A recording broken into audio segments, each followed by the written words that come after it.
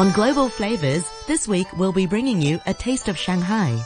Shanghai is located in China's central coast and is the country's biggest city.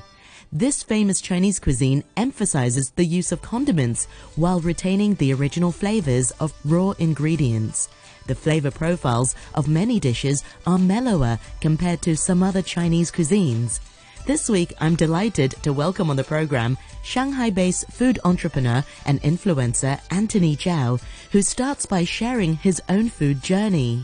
I was chef for 15 years, worked very hard, so I did like Chinese food and Western food.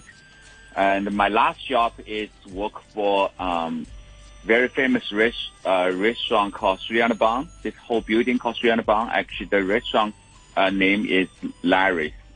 So it's a very fancy restaurant in Shanghai. And also I meet my wife there. So my wife also a very big foodie and like food editor. She worked for like Time Out, lots of food magazine. So, and then I just feeling like works 50 years, it's enough for me. I just don't want to be a chef anymore. My wife encouraging me. She says like, yeah, if you don't like your job, just quit your job. See, we do something else.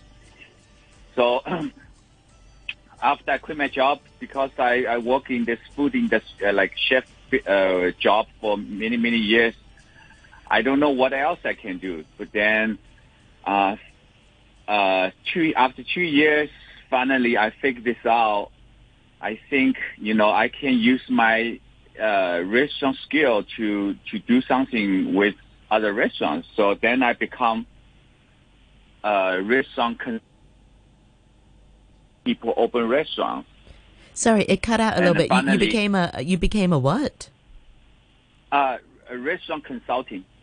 Yeah, helping people open restaurants, consulting. You understand? Yes, Hello? yes. It just got cut out there. That's wonderful that you're able to use these skills to help somebody realize their dream. Did the pandemic have an impact on that? Did COVID have an influence on changing directions for your career? Oh yeah, that's another.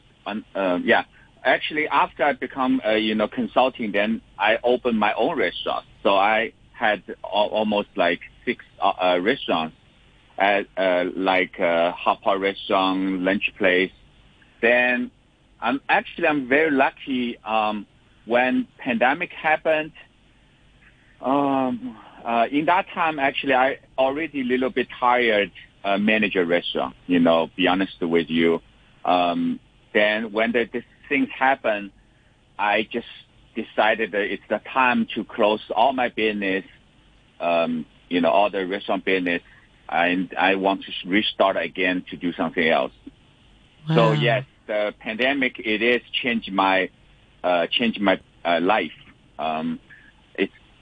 But it's funny. I'm feeling like it's a good way to change my life. I finally found something I really like to do, which is I become, social media, like food, how do you say? Like an influencer. Influencer. Yeah. Food influencer. Amazing. So, Anthony, yeah, you sound I'm feeling very happy. lucky. You sound like it sounds like, the pandemic has had a positive impact in your career.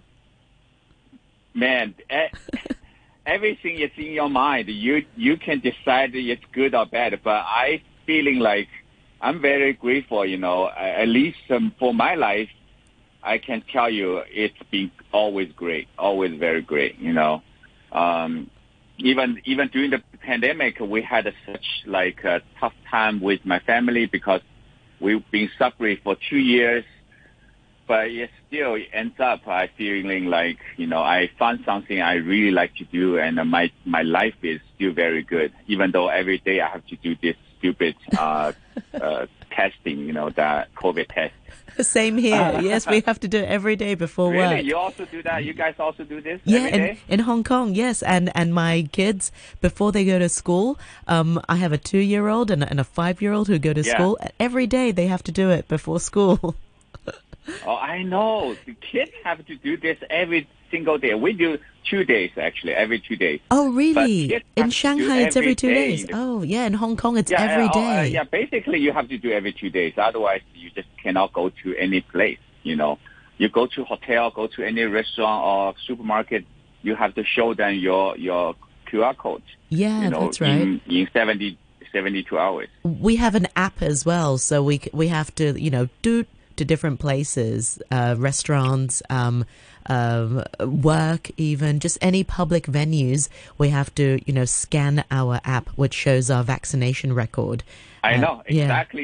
exactly the same. You basically we all get like this. I don't know how to say that. It's just It's just we're in the jail. Yeah, well, we're definitely people know where we're going every day, everywhere. Yeah. Terrible. So with okay, let's talk about Shanghai food also. This is your area of specialty. So what sorts of dishes did you cook then? Oh, actually, I'm not a professional Chinese chef because I started like a Chinese chef because I'm from the cooking school.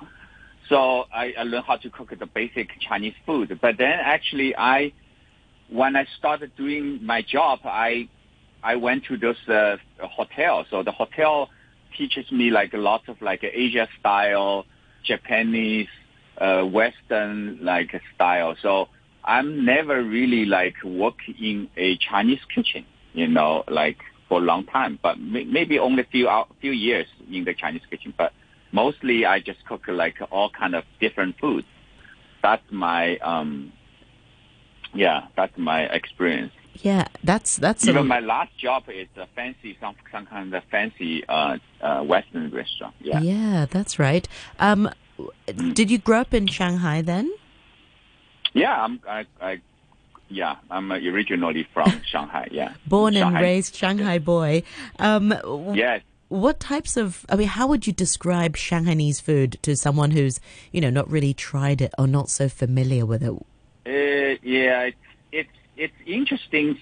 If I tell Western people about Shanghainese food, they probably will think that's disgusting because it's heavy sauce, lots of sugar, very fatty, But when they taste it, actually, it's pretty good because it's very similar. Like, for example, our Hong Shao Rou, the slow braised red pork. Oh yes. It's do you know this one? Yes, I do. Yes. Yeah, it's basically the braised pork. 5-layer pork in the soy sauce with lots of sugar. Actually, it's very similar like a foie gras when you taste it. It's same idea. It's just fat give you the satisfied feeling. That's true. Yeah, and it takes a long. Right. Yeah, it takes a long time to cook as well. That's why it's so soft. Yeah. That's the very most famous dish in Shanghai. I even did this cooking show with I don't know if you know this chef called Rick Stein. Yeah. So there's a very famous chef from BBC chef, like a celebrity chef. He come to Shanghai, and we've been even. She learned how to do that dish, and then she went back to UK, and he sent an email to me. He said, "Oh, your recipe become very popular. Like lots of people download it. They love it." Yeah. Amazing. How would you describe sort of Shanghai flavors then? So you mentioned just now a lot of sauce, sweet sauce, sour sauce. What kind of sauce? Yeah. There's a lot of dishes is based on the soy sauce because soy sauce have those heavy soy sauce with light soy sauce. It depends what kind of dish you make.